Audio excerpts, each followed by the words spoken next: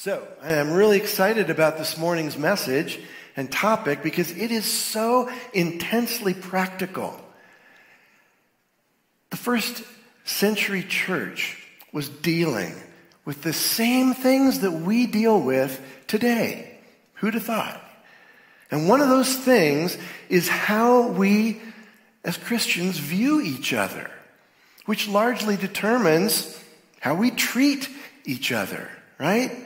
We live in a world that increasingly focuses on externals, right?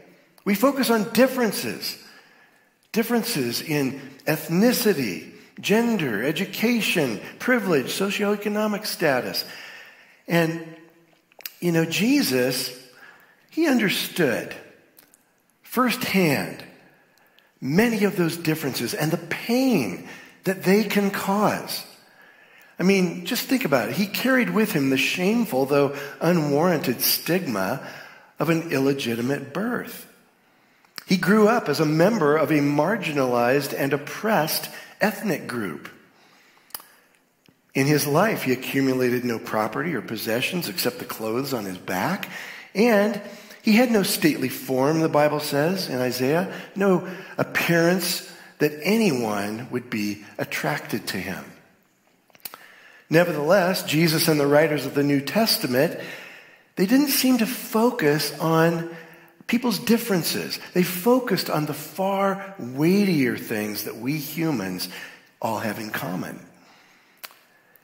So I want you to think about something that's pretty amazing given our culture today. Jesus did not vilify the oppressive Romans who hated them because they were Jews. He didn't ostracize the religiously compromised Samaritans like most of the Jews did. And he didn't disdain the pagan Gentiles like most of his countrymen did.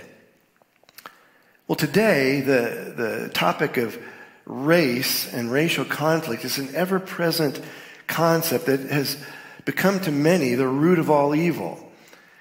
But it is not rooted in a biblical worldview. What do I mean by that? Well, Acts 17, verse 26 says this: "From one man, God made all the nations, that they should inhabit the whole earth. And he marked out their appointed times in history and the boundaries of their lands." So this is a physical reality. All humans are descended from the same person, Adam. So technically, there is only one family line, and there is only one race, the human race. So if we want to think and speak biblically, then we should use the terms that the Bible uses. And it uses the word nations. Nations, or ethne, to describe people's unique physical, cultural, and geographic ties. It's where we get the word ethnicities. That's the term that the Bible uses. Now, the term race is really an unbiblical social construct. I didn't know this, but that word didn't even come into use until the 16th or 17th century. Prior to that, people were grouped according to their familial clan or their language. It was only with the spread of colonialism that people began grouping others by their physical characteristics. These unbiblical categories provided a method for dividing humanity and allowed the ruling or the conquering people groups to subdue and abuse the others. And so as people moved farther and farther away from God and a biblical worldview, they became more and more prone to seeking power and control over one another. And society, which should have been characterized by generosity and compassion, service, and unity, is now really just one big selfish socioeconomic class struggle. This is how race became the false foundation for what we often hear about group pride and for hatred of other groups. You see, what people call racism today, the Bible just calls it sin. Sin that needs to be repented of, just like any other sin.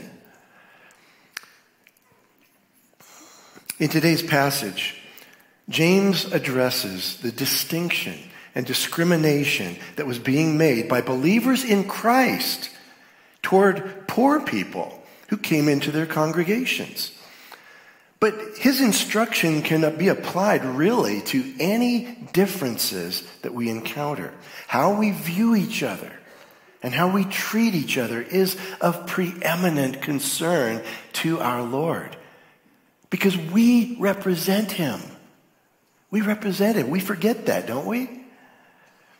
My goal this morning is to address the topic of partiality. And I think it's important to admit before we even begin that we are all partial in various ways and to various degrees. For example, on any given Sunday morning, just like this one, most of us, myself included, gravitate to our established friends. We prefer to engage with those who are most like us. We avoid the unfamiliar, and we can make judgments based on outward appearance. Maybe you avoid international folks due to a fear, of the language barrier.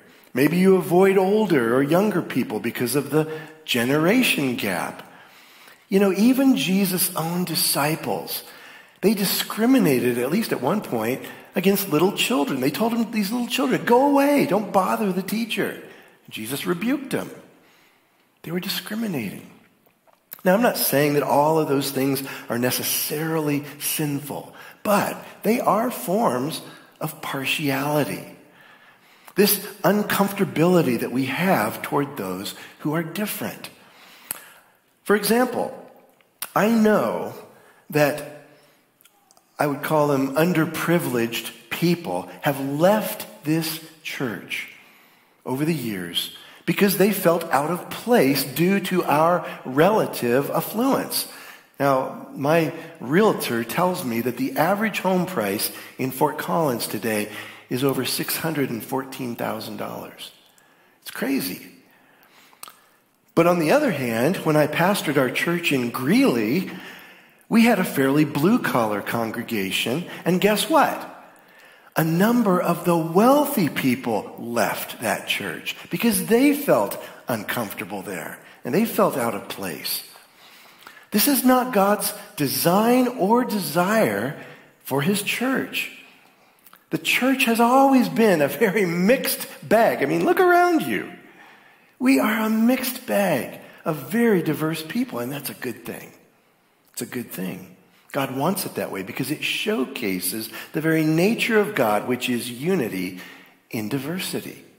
So, how about we pray before we get started? We'll dive into James chapter 2.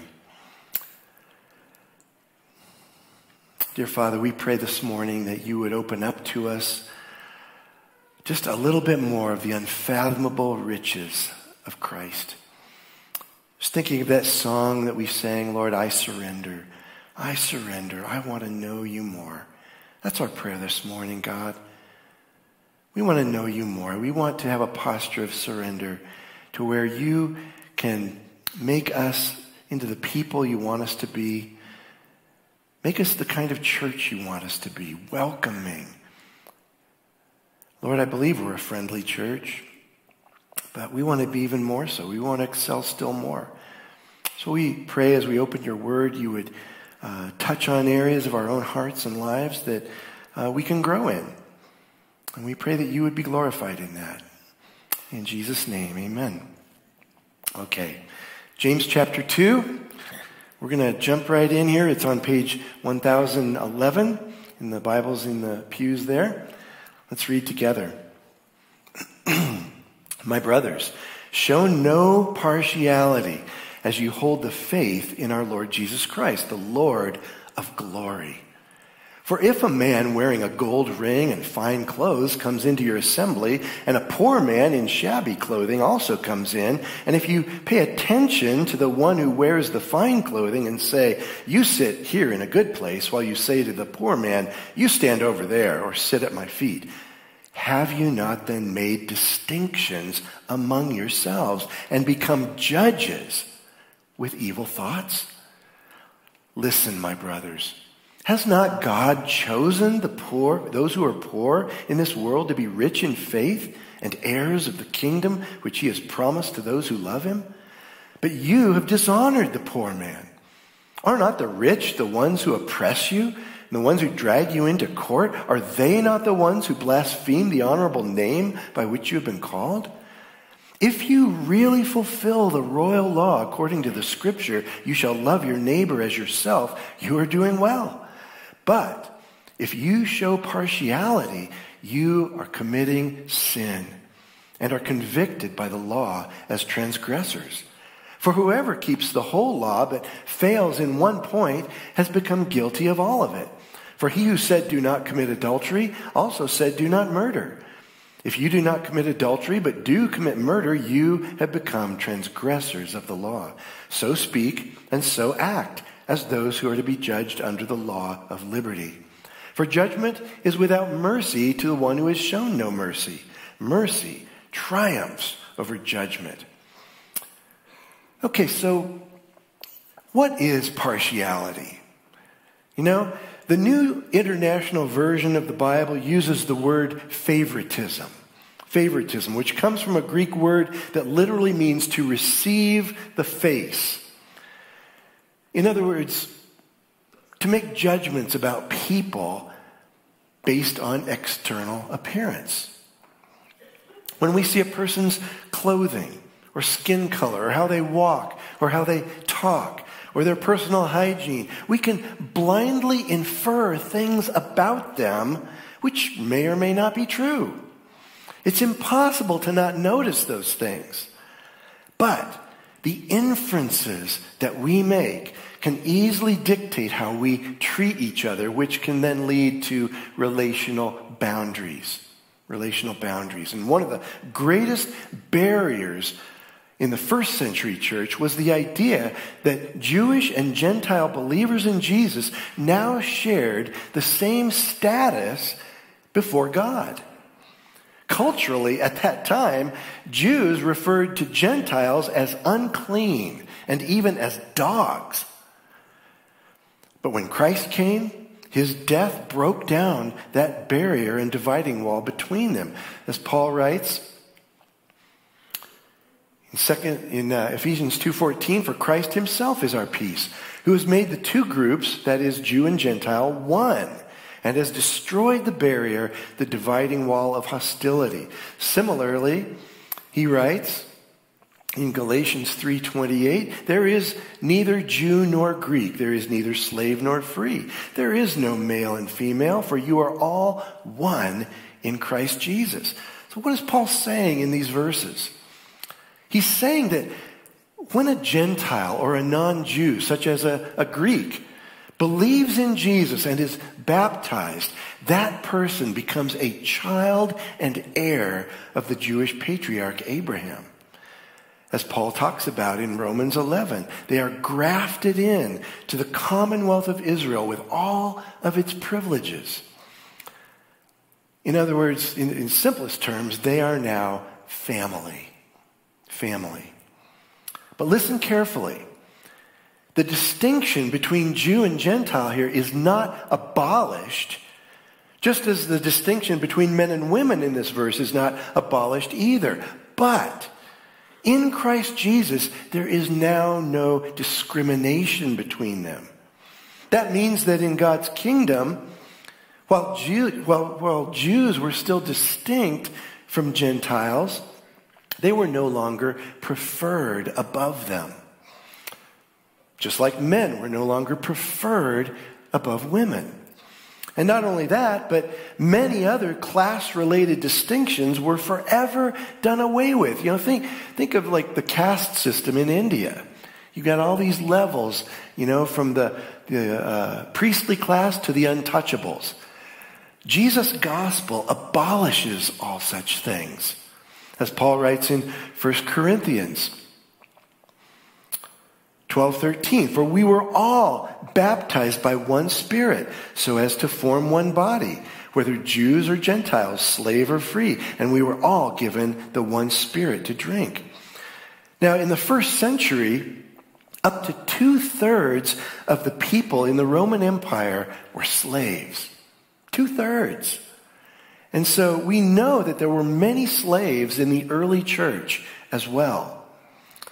And the early church was repeatedly instructed to make no distinction in status between slave and master. Everyone sat together in the assembly as equals. Equals. This was utterly unprecedented and shockingly revolutionary. Slaves in the early church were even allowed to serve as elders. And unlike pagan gravestones, in the cemetery, they always noted if the deceased was a slave or not. But not so among Christian graves. They did not make that distinction.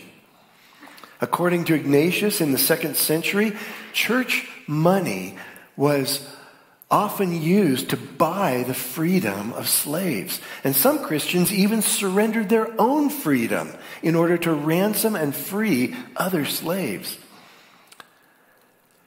As a result of Paul's teaching, the equal status given to slaves in the church, this evil of mass slavery eventually died out in the Roman Empire. Praise God. Let's look at another similar verse, Colossians 3:11. Oops, back. There we go.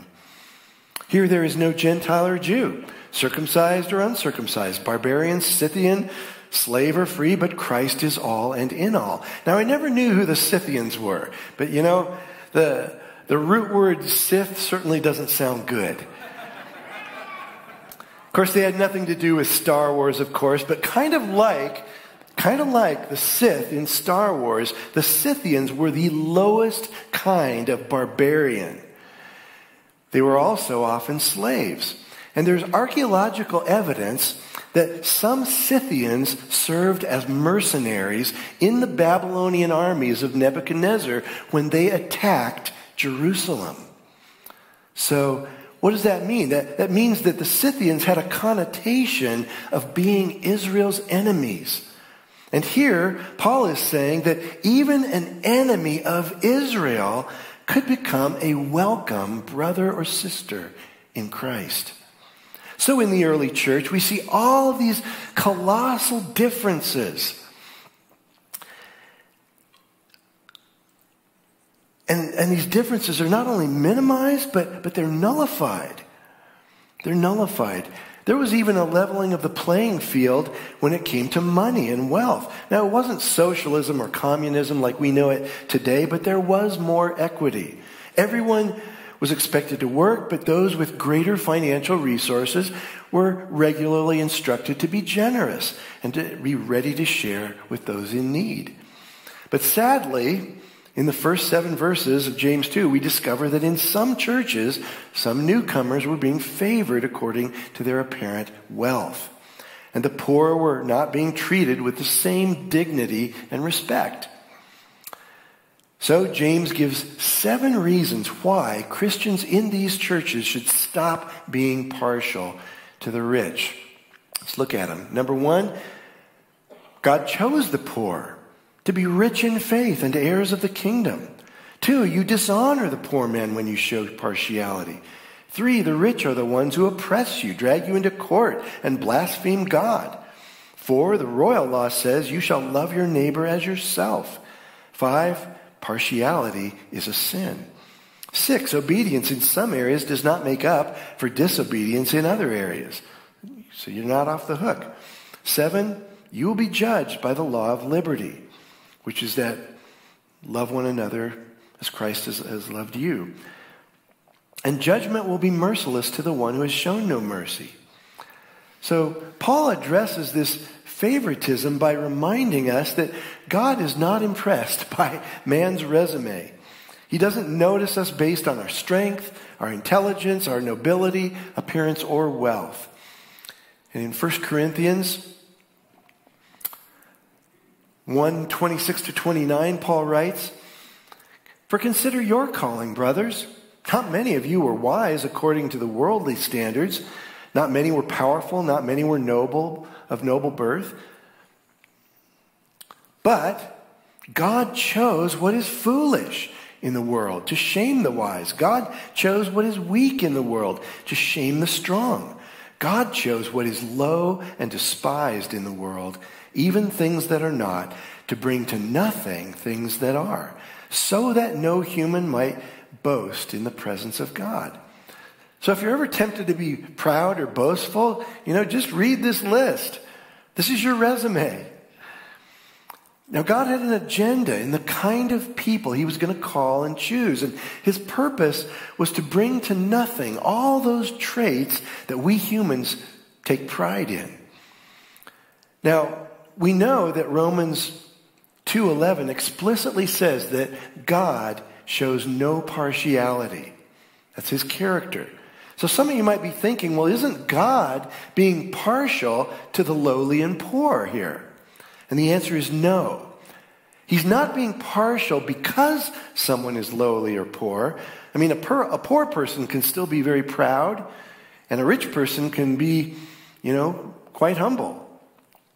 But in general, the lowly and poor are more apt to be humble and teachable and willing to receive the gospel. Why? Well, because they're more aware of their need. And they have less reason to rely on their own wisdom and resources and for salvation because they have none. So God is not partial to the poor because they're poor, as though he feels sorry for them. He chooses the lowly and the despised because they just tend to be more receptive to God's grace. Also, being poor does not always mean material poverty. Jesus said things like, "Blessed are the poor in spirit, for theirs is the kingdom of God." Being poor in spirit basically means that you are acutely aware of your own spiritual need. You're acutely aware of it, which is really a clear prerequisite for salvation. Well, just before this passage, it says God chose to make the gospel sound like foolishness to the Gentile and a stumbling block to the Jews. Why would he do that? Well, Paul answers that question there in verse 29, so that no human being might boast in the presence of God. That's not being partial to the foolish or the weak or the lowly or the despised. It's merely eliminating any occasion for people to boast that they saved themselves or that they had some innate qualities or distinctives that somehow earned God's attention. God created a world where there is just great diversity in wealth and status and skin color and height and shape, mental faculties, physical abilities, gifting, preferences, vocation. God loves diversity. Anybody with eyes, can see that. But when God looks at people, he doesn't focus on any of those qualities. What does he focus on? Well, in the book of 1 Samuel, God was looking for the next king to replace King Saul, and he directed the prophet Samuel to David's family, where Samuel was very impressed by one of David's older brothers named Eliab. And referring to this older brother, God says to Samuel in 1 Samuel 16, verse 7, "Do not look on his appearance or on the height of his stature, because I have rejected him. For the Lord sees not as man sees. Man looks on the outward appearance, but the Lord looks on the heart." Now, it's just human nature to make judgments based on outward appearance. It just is. But that's not how God sees. In other words, that's not what God values. God values the heart. And we, as adopted sons and daughters of God, are instructed to be imitators of God, like the Apostle Paul. Paul rubbed shoulders with a lot of wealthy and influential people, but he never allowed himself to idolize them or kiss up to them or become enamored with them. In Galatians 2:6, he says, "And from those who seemed to be influential, what they were makes no difference to me. God shows no partiality. To those, I say, who seemed influential, added nothing to me." So apparently the rich and the famous were not the ones who typically supported Paul's ministry. Usually it was the people who could least afford it. So Paul was not a respecter of persons. Okay, so why is partiality so bad? Well, let's look at a few verses to help answer that. Proverbs 28:21, to show partiality is not good, but for a piece of bread a man will do wrong. Now, I remember as a kid, my dad taking our family out to an Italian restaurant in Des Moines, Iowa. And it was a very popular restaurant, and so it was always very busy. And at some point, my dad learned that if he slipped the host a $20 bill, he could get us moved up on the waiting list. And as a kid, I'm just kind of watching this. You see, the host was partial to people who were willing to bribe him. It wasn't good. Because for a piece of bread or a $20 bill, he was willing to do wrong. This is why the law of Moses explicitly forbade partiality. Deuteronomy 16:19, you shall not pervert justice. You shall not show partiality, and you shall not accept a bribe. For a bribe blinds the eyes of the wise and subverts the cause of righteousness. Leviticus 19:15, you shall do no injustice in court. You shall not be partial to the poor or defer to the great, but in righteousness you shall judge your neighbor. So as a judge, it could be very tempting to be partial to a poor person because of their unfortunate lot in life, or to defer to the wealthy because of positive assumptions about them. But the Bible says that for judges, both responses are wrong. It's not being righteous. Now, if you're not a judge, then it's okay to show compassion to the poor, obviously. In fact, our standard of compassion that we're called to as Christians is extremely high. As it says in 1 John 3:16-18, by this we know love, that he, Jesus, laid down his life for us, and we ought to lay down our lives for our brothers. But if anyone has the world's goods and sees his brother in need, yet closes his heart against him, how does God's love abide in him? Little children, let us not love in word or talk, but in deed and truth. All right, and finally, one more verse. One of the most solemn charges in the whole Bible was from Paul to Timothy in 1 Timothy 5:21. He says, in the presence of God and of Christ Jesus and the elect angels, I charge you to keep these rules without prejudging, doing nothing from partiality. So why is one of the weightiest, most solemn charges in the Bible on this particular subject? I think it's because partiality or favoritism, bias, prejudice, prejudging, it destroys unity, destroys it. It destroys the unity among believers that Christ worked so hard to purchase with his own blood. Whenever we create, a pecking order, it is a denial of the cross. It's pretty serious. I'd like to imagine a person. They could be real or fictitious. A person who would represent the most different person from you that a person could possibly be. Different in appearance, culture, language, intellect, education, interests, finances, and so on. And that person just happens to be another Christian, another believer. Now, imagine another person who is virtually identical to you in all those areas, only they are not a believer. Which one of those two people do you think you would most naturally gravitate to? I think if most of us are honest, we would prefer the one most familiar and most like us. And I'd like to propose that what we share in common as believers far outweighs whatever superficial or circumstantial differences we may have. In other words, you have more in common, substantively, with a blind child living in one of the slums of India who knows Jesus than your identical twin sibling who doesn't.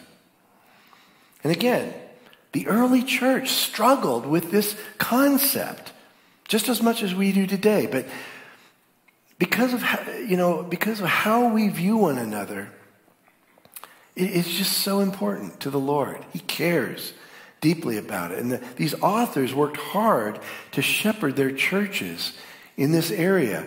Ephesians 4, 1-6. Paul writes, as a prisoner for the Lord, then I urge you to live a life worthy of the calling you've received. Be completely humble and gentle and patient, bearing with one another in love. Make every effort to keep the unity of the Spirit in the bond of peace. So, how do you live a life worthy of your calling? How can you be completely humble, gentle, patient, and loving toward people who are so different? And how do you maintain peace and unity in a radically diverse church? Well, you understand and focus on the incredibly weighty things that we all share in common. And Paul goes on to list no less than 7 of those things. There is one body and one Spirit, just as you were called to one hope when you were called. One Lord, one faith, one baptism, one God and Father of all, who is over all and through all and in all. Saints, having these things in common blows every other difference that we may have out of the water. Rich or poor, slave or free, male or female, young or old, married or single, extrovert or introvert, American or foreigner, dog lover or cat lover. It is all irrelevant compared to these 7 elements. These 7 elements of our common faith. It's irrelevant. These are what define us. These are what unite us. And these are what will cause the world to marvel. Marvel. Because despite the world's greatest efforts, it is more divided than ever before. In our passage in James today, God is asking something of us that is supernatural. And it's really the fruit of being able to see each other through God's eyes rather than our own. And band, you guys can come on up. I just want to end on this. Every human being who has ever been conceived has been created in the imago Dei, which is Latin for the image of God. From the most noble person to the most despicable person, from the wisest to the most foolish, and from the strongest Christian to the staunchest atheist. There is something in all those people that is of incredible value and unique privilege. And this is a powerful basis for treating everyone with the same dignity and respect. But how do you define the image of God? You know, when you ask many Christians that question, they often respond by describing it as intelligence, reasoning ability, emotions, free will, the ability to communicate with God, language ability, having a soul or spirit, a conscience, self-awareness. Now, these may be attributes that we share with God, but they are not the image of God. I repeat, they are not the image of God. If they were, then we should abandon the idea of the sanctity of human life in the womb. Because unborn babies do not possess many of these qualities, nor do people who are in a coma. nor do some mentally impaired people.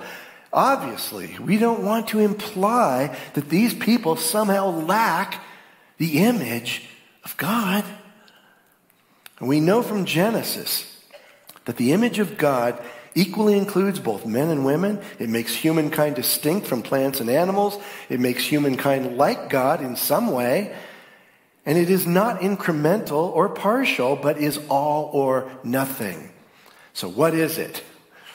Well, the image of God is not an ability that we have. It is a status. It's a status. We are God's representatives on earth, his proxies to carry out his will. Every human is 100% an imager. They're either a good imager or a poor imager, but we are all imagers. It's not what we do, it is who we are. This levels the playing field, both inside and outside the church. This is the status and value recognize and convey to every person, young and old, rich and poor, every tribe, tongue, people, and nation. Amen? And I just have one last scripture I'd like to share with you. Romans 15, 5-7. May the God of endurance and encouragement grant you to live in such harmony with one another, in accord with Christ Jesus, that together you may with one voice glorify the God and Father of our Lord Jesus Christ. Therefore, welcome one another as Christ has welcomed you for the glory of God. And final question, in what manner has Jesus Christ welcomed you? I'd like you to answer out loud with a simple yes or no, okay? Has he welcomed you freely? Yes. Consistently? Yes. Wholeheartedly? Yes. Unashamedly? Impartially? Eternally? With open arms? Yes. That is to be our standard for how we welcome one another. Amen. Let's pray. God, I pray that would be true of us. That we would see through the externals and we would see and value, appreciate each other's hearts. That we have all those 7 things in common, even with the most diverse of us. One Lord, one faith, one baptism, one Spirit, one God and Father, and so on. We have so much in common with each other. Help us to see past the superficial and circumstantial differences and love each other by that standard. In Jesus' name, amen.